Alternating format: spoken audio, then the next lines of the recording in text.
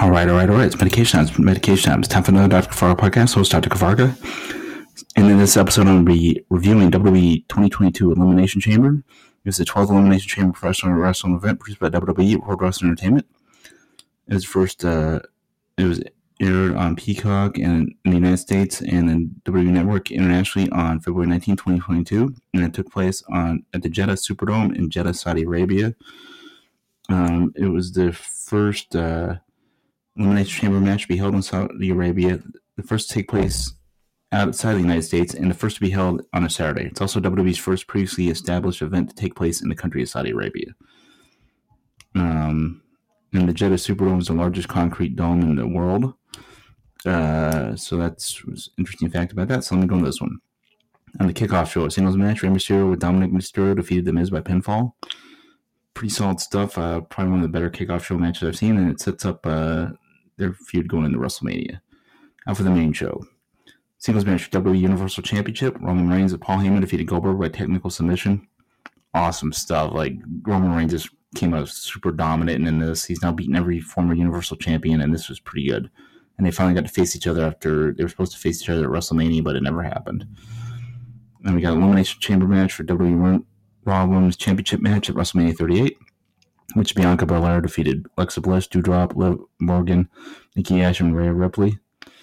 This is pretty good. I like this one a lot. Actually, I like both the chamber matches a lot for different reasons. This one, Alexa Bliss came off strong, and then Rhea Ripley and Bianca Belair both came off as strong, and those are probably the top. And Liv Morgan, actually, honestly, Ripley and Belair were probably the two I thought were most likely going to win, and Belair definitely was the main one, so I went with Belair. So that was a good choice. Tag team matches, Ronda Rousey having to wrestle with one arm tied behind her back. Naomi and Ronda Rousey defeated Charlotte Flair and Sonya Deville by submission. Storyline match, but it sets up both feuds pretty good.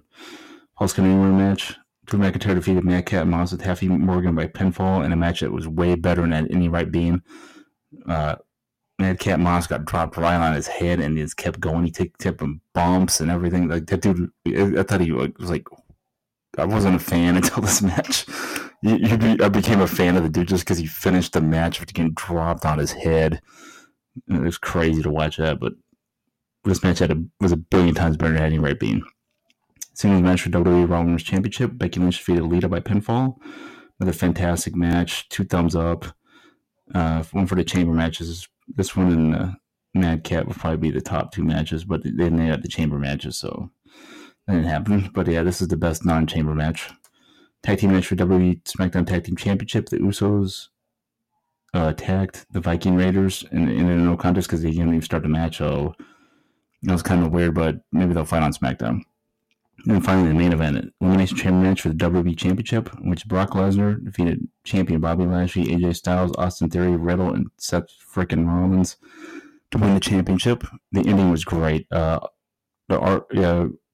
Lesnar picked up Austin Theory. He was trying to escape on the top of the pod, and he tried to escape to the cage, and then he did an F5 off the top of the pod onto the unpadded area below and pinned him. That was fantastic.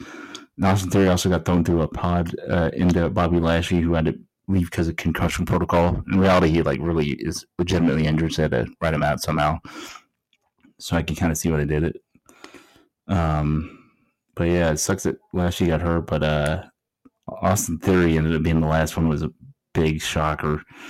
But yeah, they're going to push that dude to the moon. Overall, this one of the better WWE pay-per-view streaming events, exclusive events that I've seen recently. 2 thumbs way up. It was a lot better than I thought it was going to be honest. Peace out, peeps. Have a good Dr. Kavarga podcast being there for per usual. And I hope everybody's having a great week. Peace and love, peeps. Have a good one.